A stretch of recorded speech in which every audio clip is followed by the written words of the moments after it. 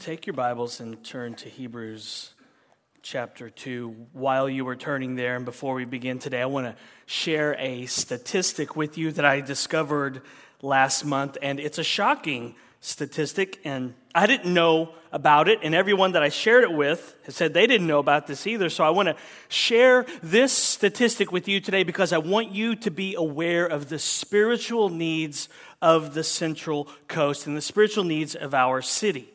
So I want you to leave here every week saying, what a great Savior, and not necessarily, what a great sermon, what a great service, what a great song. I want us to leave here every week and say, what a great Savior Jesus is. And then I want us to take that good news and share it with our family and with our coworkers and our friends and our neighbors and the baristas at the coffee shop that we visit and the waiters at the restaurants we go to and the mechanics and the doctors and all the people that we encounter throughout the week. I want us to be so overwhelmed with Jesus that we share him with anyone that God brings across our path in our own little world of influence. So here's the statistic that I want to share with you so that you will share Jesus' love with others here on the Central Coast. According to the Barna Group, which is the predominant research group for the church, I believe, the Central Coast is ranked number 2 in the U.S. on the Never Churched list. A list of cities or areas where there are the highest number of people who have never ever been to church once. In all the cities and the regions in the U.S., the Central Coast, where we live, is number 2 on the never been to church list. And so here's the list. West Palm Beach, Florida, and Pierce, Florida, 17% of the people that live there have never been to church. And then coming in at number 2, with 16% of the population, is the Central Coast. We are number 2 on the list of cities and regions from Santa Barbara up to SLO and San Luis Obispo that have the highest number of people who have never ever been to church one single time. In all of America, we are number 2 on the list of a city and an area that is full of people who have never been to church once in their life. This should not be. There are more never churched people here on the Central Coast than there are in New York. 16% of the people that live here on the Central Coast have never been to church once. And that means that God has sovereignly placed you in your neighborhood and in your workplace so that you can share Jesus with these people who have never been to church. The baristas at the Starbucks that you visit have been placed there so that you can tell them about Jesus. Now, they think they're there for the paycheck and the free coffee, but they're there so you can build relationships with them and become their friends and get to know them and care about them as a person and then tell them how much Jesus loves them. Your cashier at the grocery store that you visit each week, that you see each week, is there so that you can tell them about Jesus. And even though 16% of the Central Coast have never been to church, you know what? Invite them anyway. You never know what might happen. They might actually agree to come to church with you. And Easter is a few weeks away, so it's a great opportunity to invite them to church. So as you leave today, say this: what a great Savior you are, Jesus. Now open some doors for me to tell people about you. And the only way that that'll ever happen is if the gospel gets down into your pores and the Holy Spirit empowers you. So let's pray one more time before we look at God's word. Father, you are so merciful and so giving and gracious. You weren't stingy with your love that you shared in eternity past with your Son in and through the Holy Spirit, but you are outgoing with it, sharing it with others, and you did that by sending your Son Jesus to live and die for us. How merciful you are, God, in not giving us what we deserve. How loving and kind and gracious. I don't know anyone like you, Father. I've never met anyone like you. You're holy. You're different. You're set apart from everyone that I know. Father, would you make us a church that takes this love that we celebrate every single week? Would you open doors for us to share it with other people so that they can share and enjoy you as well? Help us as we look at your word to see Jesus, in whose name we pray. Amen. Well, if you've been here at Grace for a while, then you know that I love the Puritans. I quote them often. You've heard me talk about my love for them. Who were the Puritans? Maybe you don't know. The Puritans were a group of pastors and theologians and seminary professors that lived roughly between 1550 and 1700, and they were primarily English and Scottish and Dutch. But the nickname that was given to them, the Puritans, was not born out of respect for them. It was actually a derogatory term. There was some satire behind it when it was used. It was a smear word that was used by their opponents, but it stuck. And so now we speak of the Puritans, and it conjures up these images of these strong theological men of old who loved God, and they loved His Word, and they loved His church. And so that's how we think of the Puritans now. Or maybe, perhaps that's not your image of the Puritans. Maybe you think they were a group of stiff, rigid men who drank prune juice and ate liver. I don't know what your image of them is. But today I want to tell you about two of my favorite Puritans, and they were not stiffs. Richard Sibbes and Thomas Goodwin, two of my favorite Puritans who have helped me tremendously. In a dark season of my life, Richard Sibbes' book, The Bruised Reed, was a great comfort to me. So if you're going through a dark period of your life, maybe even a season of depression, I highly recommend The Bruised Reed to you. You can probably find it online. In it, Richard Sibbes talks about the gracious nature of Jesus to his people as they are suffering. He highlights how gentle and comforting Jesus is with the wounded and the hurt. In fact, The Bruised Reed has influenced such notable preachers and theologians such as John Owen and J.C. Ryle and Charles Spurgeon, and more recently, John Stott and Martin Lloyd-Jones and J.I. Packer and Tim Keller. So Richard Sibbes has been a great help to me and to countless others. But like the Puritans, Richard Sibbes was also given a few nicknames. He was called the Sweet Dropper. He was called the Honey-Mouthed Preacher. He was called the Heavenly Dr. Sibbes. Richard Sibbes was given these nicknames because his sermons were consistently encouraging. And in his preaching, he sought to highlight the grace and the mercy and the love of Jesus. And this is what Richard Sibbes said about gospel-centered preachers. He said, they woo for Christ, and they open the riches, beauty, honor, and all that is lovely in Him.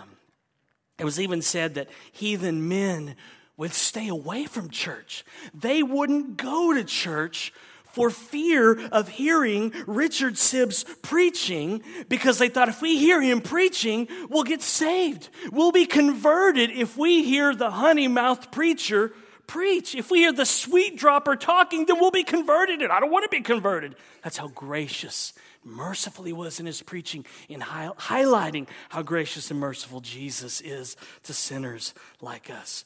Pagans actually avoided church because if they knew if they heard Him speaking about Jesus, then they'd get saved. And so He was called the Sweet Dropper. He was called the Honey-Mouthed Preacher. He was called the Heavenly Dr. Sibbes. And Richard Sibbes actually had a tremendous impact on another Puritan, Thomas Goodwin. In his early days of pastoring and preaching, Thomas Goodwin was described as a conscience batterer.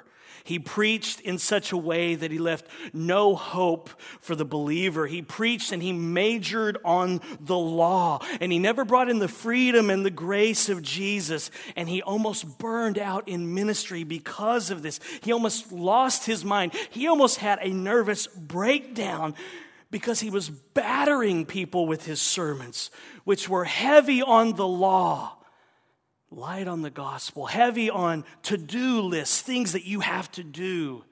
And so Goodwin had been preaching for about 7 years, 7 years worth of conscience-battering sermons and beating people down with the law, beating them down with all these to-do lists. But then Richard Sibbes came to the rescue, and he helped Goodwin to see how Jesus is to be the focus of the sermon and how that sets people free. Richard Sibbes showed Goodwin how hearts don't need to be beat up and battered and bruised, but rather hearts need to be melted in the free grace of God, melted by the love of God in Christ. And so here's what Sibbes told Goodwin. Young man, if you ever would do good, you must preach the gospel and the free grace of God in Christ Jesus.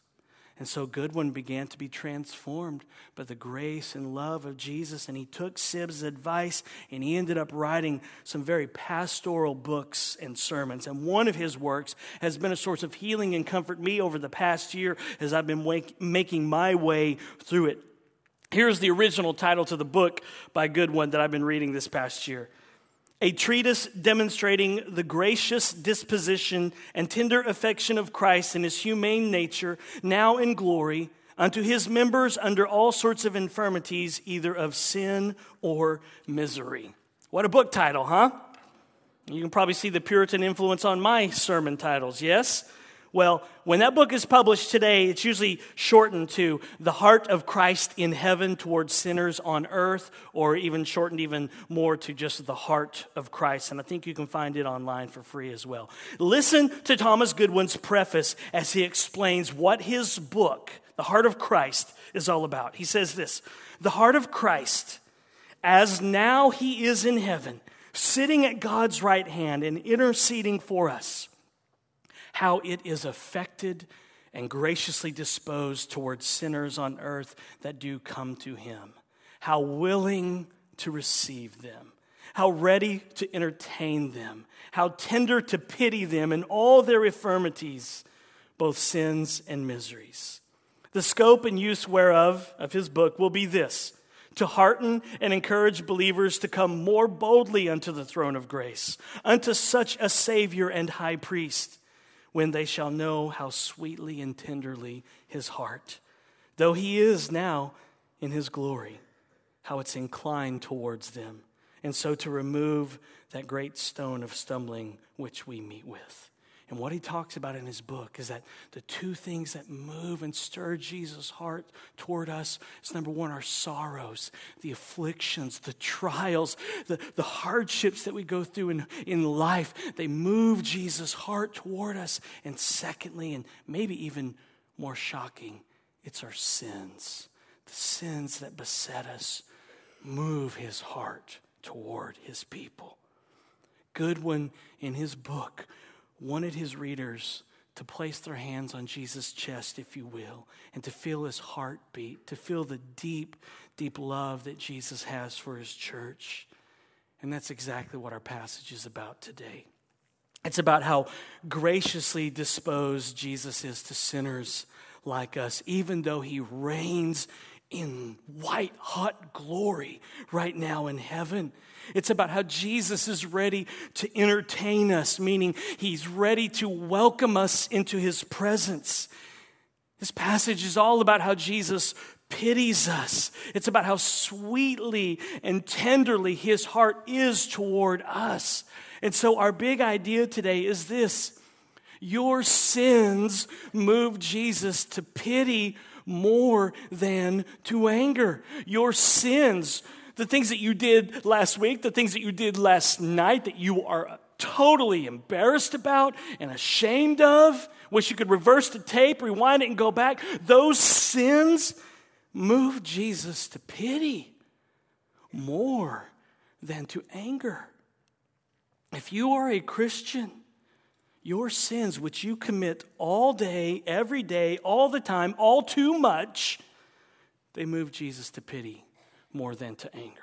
Your mess, your junk, your struggles, move Jesus to mercy more than to anger, and that's because he is a merciful and faithful high priest, which is what the preacher of Hebrews will tell us.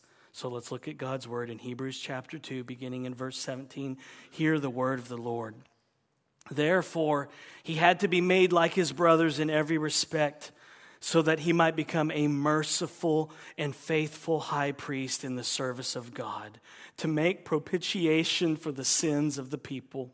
For because he himself has suffered when tempted, he is able to help those who are being tempted. As I mentioned last week, this paragraph, verses 14 and 18, follows this pattern here where the preacher of Hebrews will tell us that Jesus had to become a human being, and then he'll give several reasons why, and then he'll end by saying Jesus helps us. So last week we looked at that first little section. Today we'll look at the second of these. And the pattern is this. He'll tell us in verse 17 that Jesus shared in our humanity. Then he will tell us the reasons why, so that Jesus would be a faithful and merciful high priest, so that he would make propitiation for our sins. And then he'll end in verse 18 by saying Jesus helps us. So notice the therefore in verse 17. In light of what he said in verses 14 through 16, that pattern that he followed, the preacher of Hebrews will tell us again that Jesus, in order to be our high priest, had to be made like us. And it worked like this for priests in the Old Testament. The high priest in the Old Testament had to be from the family line of Aaron. You couldn't just wake up one day and say, I want to be a priest. You know what I'm going to do with my life? I think I want to be a priest. You couldn't just wake up and decide that. You had to be related to Aaron. You had to be a part of the priestly line. See, back then, everybody just didn't get a trophy because you played the game. That's what we do today, right? Whether you win or lose, you get a trophy and you get a ribbon. It didn't work like that in the Old Testament. Not everyone could be a priest. Only people from the chosen family line could be priests. In the same way, the preacher of Hebrews is saying, Jesus couldn't just show up as Savior in the Spirit like a phantom or a mist. He couldn't just show up as our great high priest in some spiritual form, but not be human. He had to be made like us. He had to be made like his brothers, he tells us. He had to take on flesh and blood. And he had to be made like us in every respect, he says in verse 17. So Jesus was just like us, except for sin. That means that Jesus struggled with all of the limitations of humanity, just like us. Jesus got tired. Jesus got sick. Jesus got the flu and he threw up. Jesus had a fever. Jesus got migraines. And if he didn't get a good night's sleep because of the time change, then he needed Starbucks the next morning too. And if he skipped lunch, then by dinner time, he was craving and he needed some Santa Maria style tri-tip. He was made just like us in every respect, except for sin. And because Jesus was just like us, that makes him a merciful and faithful high priest, because he knows what it is like to suffer. He knows what it is like to be tempted, and that makes him a great, great high priest. Now, the preacher of Hebrews will make a big deal out of Jesus being our high priest in his letter. The theme of Jesus being our high priest is a big part of the book of Hebrews. And there will be two things that the author stresses about Jesus being our high priest. Number one, he came and took on human flesh and became our high priest in order to make propitiation for our sins. And Jesus came to turn aside God's wrath at our sin. That's what propitiation means. Secondly, he will highlight how Jesus came and took on human flesh and became our high priest in order to be merciful to us. Jesus came not just to be a faithful high priest, making atonement for our sins, obeying God's law on our behalf, but Jesus also came to be merciful to us, to be merciful to sinners and rebels like us. And so as our high priest, Jesus turns aside God's wrath and anger at our sin, at our rebellion. Just like the high priest in the Old Testament, who only entered the Holy of Holies once a year on the Day of Atonement to make atonement for the sins of the nation of Israel, so too Jesus makes atonement once on the cross for our sins, but he does it for all time, has lasting effects. He turns away God's wrath at our sin once and for all. That's propitiation. At the cross, Jesus redirects God's righteous anger at our sin, and it lands squarely on him. And that can be true for you and of you today if you repent and you trust in Jesus. If you say, Lord Jesus, have mercy on me, a sinner.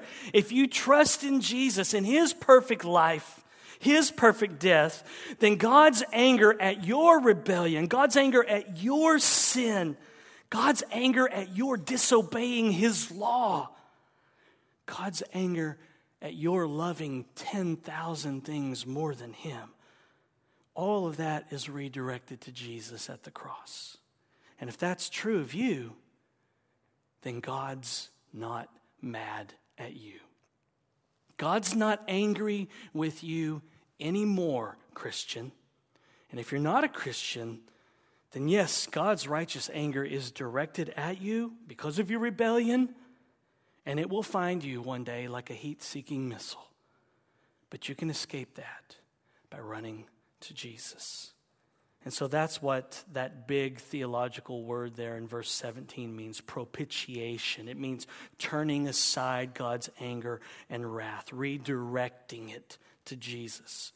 So when you're down in the dumps, you're feeling defeated because you sin all the time, all too often, all too much, and you feel like God must be sick of you by now, that he must be angry at you because of your lack of obedience, Jesus comes to you and he tells you that God is not mad at you anymore. In fact, because of Jesus, God is madly in love with you now.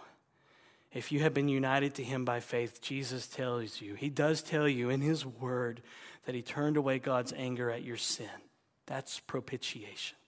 Jesus turned God's anger at your sin away from you where it rightly belongs to himself where it does not belong. And that's why the word gospel means good news. God's not mad at us anymore. Listen, Christian, hear me loud and clear this morning. God is not mad at you. I don't care what you did last week, last month, last year, 10 years ago. Christian, united to Christ by faith, God is not mad at you. God has not had it with you. God is not sick and tired because you just can't seem to get your act together. God is not disgusted with you. God doesn't throw his hands up in disbelief and say, I can't believe they did that again. Can't they get their act together? Jeez Louise, come on, people. God's not that way. Basically, this is going to sting a little, Grace. Basically, God doesn't act the way that we act when people in our life sin. God does not respond to our sins the way that we respond to people when people sin against us. When people in our life sin, we throw our hands up. We can't believe that they can't get their act together. We say things like, I can't believe you did that. What were you thinking? Why did you do that? I can't believe so-and-so did that. Can you believe they did that? That's how we respond when people sin. But not Jesus. He's merciful. He's merciful to us. He's so merciful. He's gentle. He's caring. Why? Because he suffered when he was tempted. Look at verse 18 again. For because he himself has suffered when tempted, he is able to help those who are being tempted. Jesus knows what it is like to suffer. Jesus knows what it is like to be tempted to sin. So when you struggle and when you fail, Jesus comes alongside you and he says, the struggle is real. I know. I've been there. I resisted temptation for 33 years and I never gave in to the devil's lies. I can help you. The struggle was real for Jesus. The temptations were real. And even when the struggle is real for you, when the temptations are real for you, Jesus is a faithful and merciful high priest. He will help. And he doesn't shame us because of our sins, or shame us because of our struggle with sin, or shame us because our struggle with sin is not what we want it to be. He doesn't shame us because of a lack of obedience. Let me say that again. Number one, Jesus doesn't shame us because of our sins. Number two, Jesus doesn't shame us because of our struggle with sin. And number three, Jesus doesn't shame us because our struggle with sin is not what we want it to be, meaning he doesn't shame us because of a lack of obedience. He doesn't shame us because there is a lack of obedience in our life or because we fail. What the Holy Spirit does is the Holy Spirit shows us our sin to make us run to Jesus, not to ruin our day. The Holy Spirit reveals our sin through God's law to make us run to Jesus, our Savior, our merciful, faithful high priest, not to ruin our day, not to ruin our week, not to ruin our vacation. The Spirit doesn't show up and show you your sin so that you feel miserable all day. He shows you your sin through His Word, through the law, so that you run to Jesus. And then Jesus is glorified as your faithful, merciful high priest. And then your heart has peace and rest and joy because of Jesus. Jesus doesn't shame us because of our lack of obedience. He doesn't shame us because there is a lack of obedience or because we fail. No, Jesus pities us. He's sympathetic. He's merciful. He's like a parent dealing with sick children. And that's really what sin is. It's a sickness. It's not our identity. Our identity is that we're in union with Christ. We are God's adopted children. But we're God's children, and we have a sickness that remains in us until we die. We're God's kids, and we're sick. Sick with sin. And so we're messy. We're messy until the day we die. We crave sin the way that kids love candy. You know, kids just don't know when to stop eating candy, do they? Until they throw up. And that's kind of the indicator. The body's saying that's too much. And that's how we are with sin often. We gorge on it until we throw up all over the place and make a mess of our lives. And Jesus comes to us in those moments to clean us up because we're sick. And this is where Puritan Thomas Goodwin is so helpful. Goodwin said it this way: thy misery can never exceed His mercy. Thy misery can never exceed His mercy. Your misery, how you mess up your life because of sin, is no match for God's mercy. No matter how you mess up your life, you cannot exceed His mercy. No matter what mess you make of your life because of your sin, you cannot exceed God's mercy. That doesn't mean that there aren't consequences, right? There are consequences. Oh, yes, there are consequences to our sin. I'm not saying that at all. But there's mercy when we blow it. Goodwin also said this: so He, Jesus, also lays open His own disposition. In other words, he's saying Jesus tells us what He's like. Matthew 11:28, come to me, you that are weary and heavy laden, for I am meek and lowly of heart. Goodwin continues, men are apt to have contrary conceits or thoughts of Christ. But He tells them His disposition there. He tells them the way He is by preventing such hard thoughts of Him, to allure them unto Him the more. We are apt to think that He, being so holy, is therefore of a severe and sour disposition against sinners and not able to bear them. And clearly, Jesus tells us how He is here in Matthew 11. He's meek and lowly of heart, and He tells us this because we are so prone to have thoughts of Him as being hard as nails, especially when we sin. And so Jesus tells us of His disposition. He tells us that He is merciful. Why? In order to allure us to Him, not away from Him. He tells us how he is to allure us to him because he knows that we want to keep our distance because of our sin, right? Isn't that what happens with you when you blow it? Do you want to run to Jesus in that moment? No, you want to hide, don't you?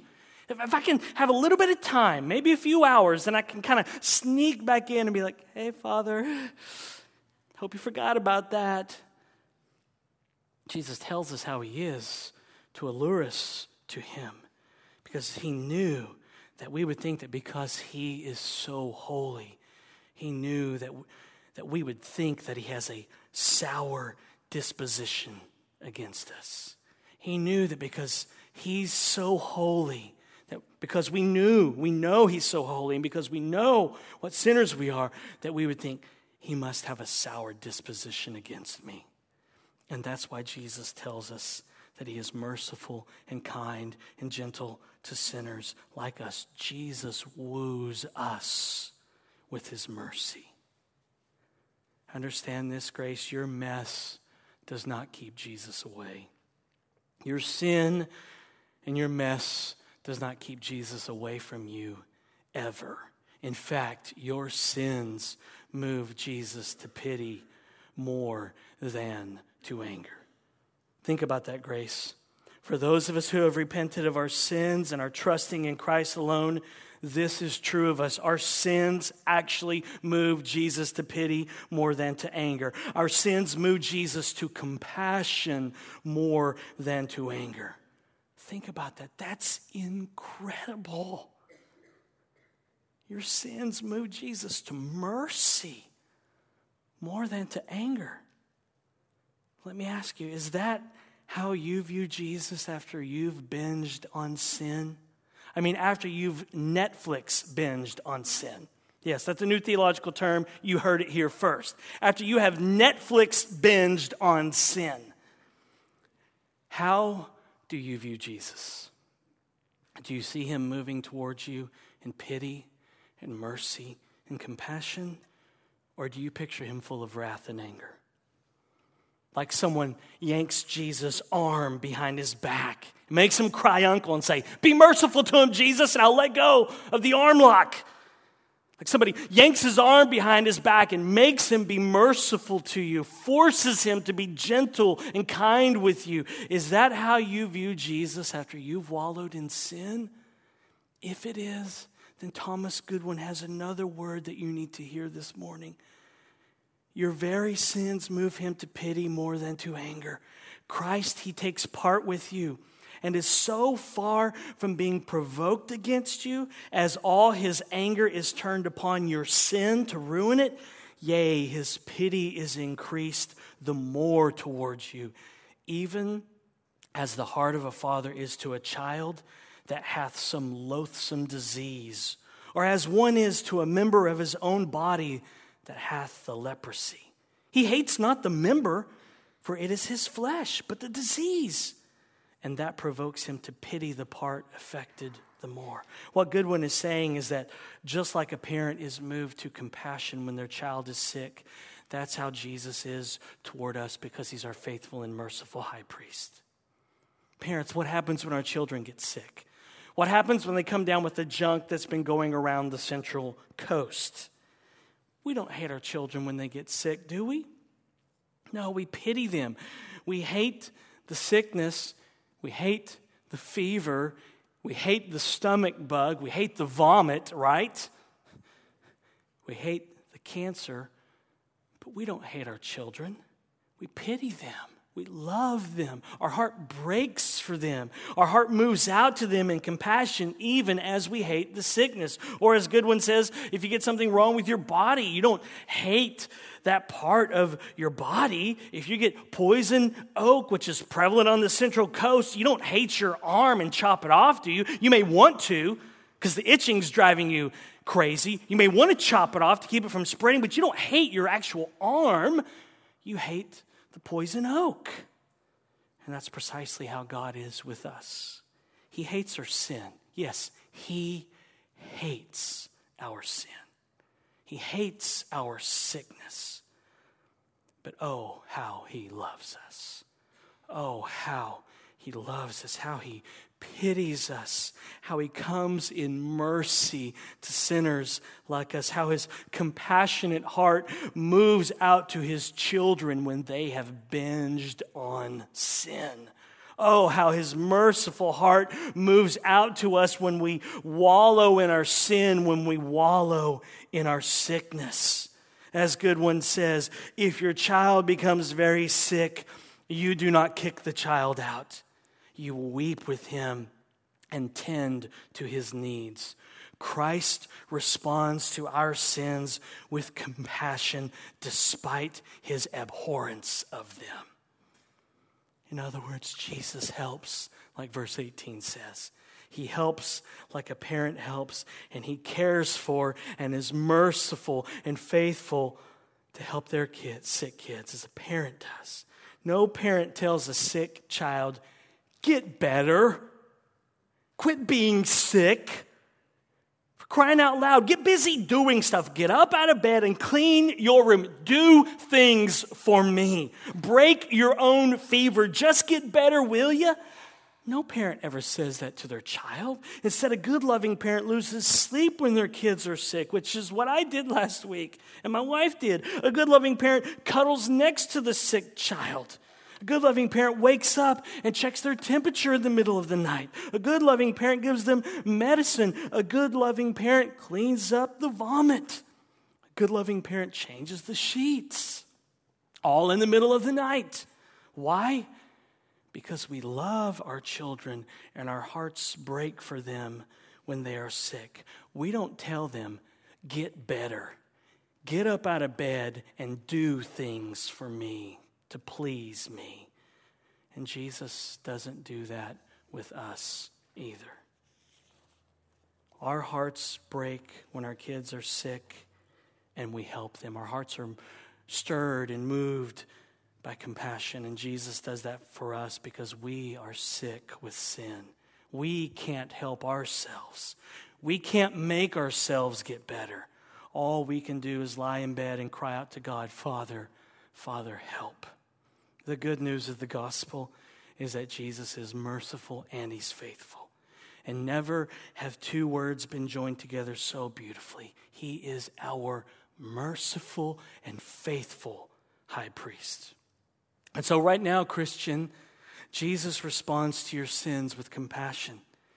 He will not kick you out. Just as a parent would never kick their sick child out, so too Jesus does not kick us out. He responds to our sins with compassion despite his abhorrence and hatred of them. Yes, Jesus hates sin. Make no mistake about that.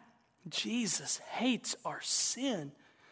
But oh, how he loves sinners who are sick with sin. And that means that Jesus is the real sweet dropper. Jesus is the honey-mouthed high priest. Jesus is the heavenly doctor. And I don't think that Puritan Richard Sibbes would mind giving up his nicknames to Jesus. In fact, Richard Sibbes would tell you that the reason people called him the sweet dropper, and the reason people called him the honey-mouthed preacher, and the reason people called him the heavenly Dr. Sibbes is all because of Jesus. All because Jesus dropped sweet mercy down on him. All because Jesus was a honey-mouthed high priest to him. All because Jesus is the heavenly doctor that bandaged up Richard Sibbes' own sin-sick soul. And if you're in union with Christ, he has done all of that for you. He comes to help, to comfort those in need, to lift us up on wings like eagles. And if you're in union with Christ, then he calls you to live on mission with him, to tell people how great he is, how merciful he is, how loving he is, how gracious he is, how kind he is to sinners. And God has sovereignly placed you on the Central Coast where 16% of the people that live here have never once set foot in a church. Go tell them about Jesus. Go tell them about the heavenly doctor. Go tell them about the honey-mouthed high priest. Go tell them about the sweet dropper. Go tell them that your sins move Jesus to pity more than to anger. And if you're struggling for the right words to get a conversation started, I found what Steve Brown said to be very helpful. He said this, "Let me ask you something. Do you know a single pagan who stayed away from Christ because a Christian did not act as holy and as sanctified as he or she ought to have acted?" I know they will say that we're hypocrites, but usually that is just a smokescreen. The truth is, what repeatedly kills our witness is pretense, not freedom. It would be so refreshing to say to our unbelieving friends, "I really mess up sometimes, but let me tell you something really good. God is still quite fond of me. Wouldn't it be great if you belonged to a God like that?" If we were that honest, the world would beat a path to our door. And they'd probably beat a path to church. Why not leave today and say to one another, "What a great Savior. What a great Savior Jesus is." And then go have a conversation with an unbeliever and tell them, "You know what? I really mess up sometimes, but let me tell you something really good. God is still quite fond of me. Wouldn't it be great if you belonged to a God like that?" And the good news of the gospel is that we do belong to a God like that, that in spite of the fact that we really do mess up, He's still quite fond of us because of Jesus. Let's pray to Him, and then we'll sing about and to Him. Oh, Father, it's almost like we don't even have words. I don't understand why you're so merciful. I know it because of Jesus, but I'm flabbergasted, and it boggles my mind that you be so compassionate and caring and gentle with sinners who turn away from you all the time. How glorious your Son's life, death, and resurrection must be to you, that you would treat us this way because we don't deserve it. Father, would you help us not to hoard this good news? Would you help us not to be like a kid with candy who won't give any to their siblings? Would you help us to be a giving people, a sharing people, a caring people, getting to know people as real human beings with real needs and real hurts? And then would you help us to point them to your Son, the sweet dropper, the honey-mouthed high priest, the heavenly doctor. Would you do it for our joy, the joy of the Central Coast, and do it for your glory, we ask, by the Spirit, in Jesus' name. Amen.